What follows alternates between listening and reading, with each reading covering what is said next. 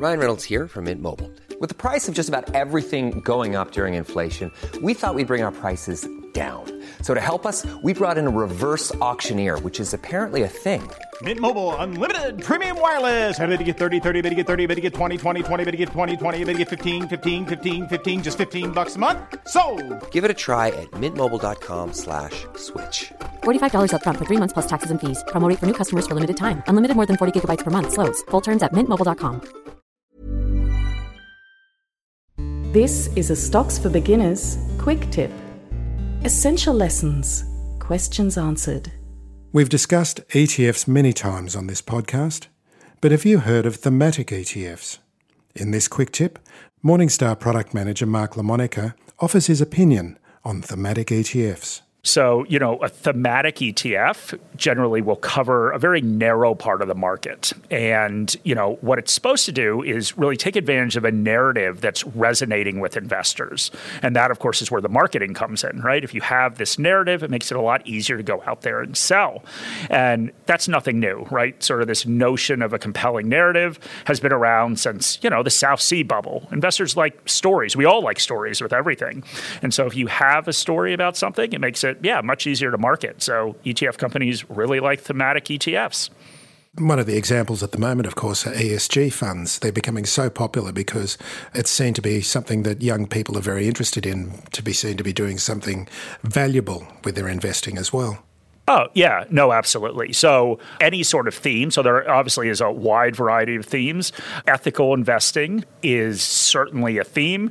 Now, one of the interesting things about anything sort of ESG related is it comes in so many different flavors. So everything from, funds that are really doing negative screening, that's what you hear about the most. So let's say you don't invest in coal or you don't invest in companies that are damaging the environment. But also ESG can take really a more holistic view of factors and really look at, okay, are these factors as investors we take on risk? Are the risks from things like climate change, are those being incorporated into the price? So the one thing to be careful about with sort of ESG and ethical investing is it comes in lots of different flavors. So I want to hear your story about the railroads, the telegraph and fibre optic cables. What have they got to do with thematic ETFs? Yeah, no, absolutely. So, once again, obviously there were not ETFs in what I'm about to talk about. There are not ETFs around at the time, but it is important to note that there are certainly these compelling narratives that have always attracted investors. And if ETFs had been around at that time, they would have been marketed as such. Exactly. So, I think if we look at railroads, telegraphs, and fiber optic cables, the interesting lesson that this has for thematic ETF investors is all of them transform the world. They had really profound impacts on the ways that we all, or people back when this happened, lived their lives. So let's take a look into some of those. So the telegraph, of course, really the first way that information was able to go quickly a long distance. And there was a huge bubble in the U.S. around telegraphs. So between 1846 and 1852, the number of telegraph miles in the U.S. went up 10 times. And basically, these were startups. So a little different than what we think of as a startup these days, but these were companies that were started to lay all these telegraph networks, and they faced all the same problems that startups face now. So, certainly there were issues with the quality as floods and weather and everything else knocked out these telegraphs. The other problem was there was a ton of competition. So this theme was something that was sort of universally accepted. So you had lots of companies competing over this. And basically what happened is there was a ton of capacity. And ton of capacity led to bad business outcomes. So most of these startup telegraph companies went out of business. And the ones that stayed around couldn't charge a lot because it turns out that one telegraph is just as good as the other one. So companies that were using telegraphs and people that were using telegraphs could shop around. So not a great situation for investors. Very, very similar with railroads. Same thing. Just before we get onto the railroads, I just wanted to say there is a book that came out most probably a decade or so ago called The Victorian Internet, which was the story of the telegraph industry. And there's parallels, isn't there, between the telegraph industry and the early days of the internet? I mean, is AOL still around? Yeah, exactly. In competition. And at the end of the day, the railroads didn't do very well. So in the U.S. in 1894, there was a railroad crash where a quarter of railroad companies went out of business. But like the telegraph, the beneficiaries of this profound change in transportation, the beneficiaries were actually other companies. And so this is around the time that Sears Roebuck started, Montgomery Ward. So all of a sudden, these companies were shipping, mail order products across the country. And at the same time that Procter & Gamble, Coca-Cola, companies that we still hear about today, they became national companies because they could take advantage of, once again, these very, very cheap railroad rates to ship things all around the country. So it's just an example, and we'll do the last example, something that actually occurred in more people's lifetime, like my own.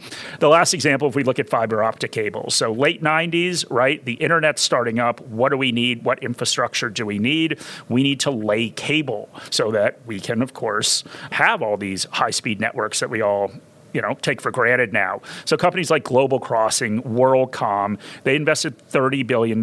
They built out 90 million miles of fiber optic cable. And in 2001, along with the dot-com bubble bursting, this burst as well. And at the time, amazingly enough, 5% of everything, all these cables that they put all around the world were being used. So huge oversupply.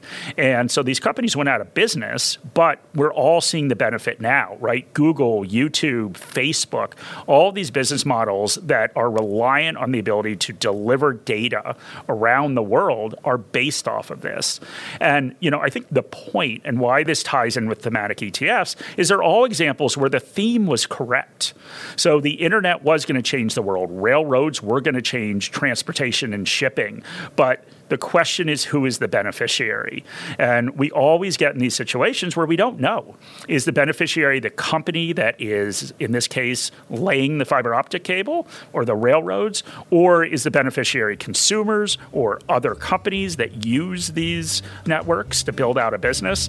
So that's just something that's important to be mindful of with thematic ETFs, is we don't really know who the beneficiary is going to be. If you found this podcast helpful, please tell a friend, especially if it's someone who needs to start thinking about investing for their future. You'll be helping them and helping me to keep this show on the road. Stocks for Beginners is for information and educational purposes only. It isn't financial advice, and you shouldn't buy or sell any investments based on what you've heard here. Any opinion or commentary is the view of the speaker only, not Stocks for Beginners. This podcast doesn't replace professional advice regarding your personal financial needs, circumstances, or current situation. And thank you for listening to my podcast.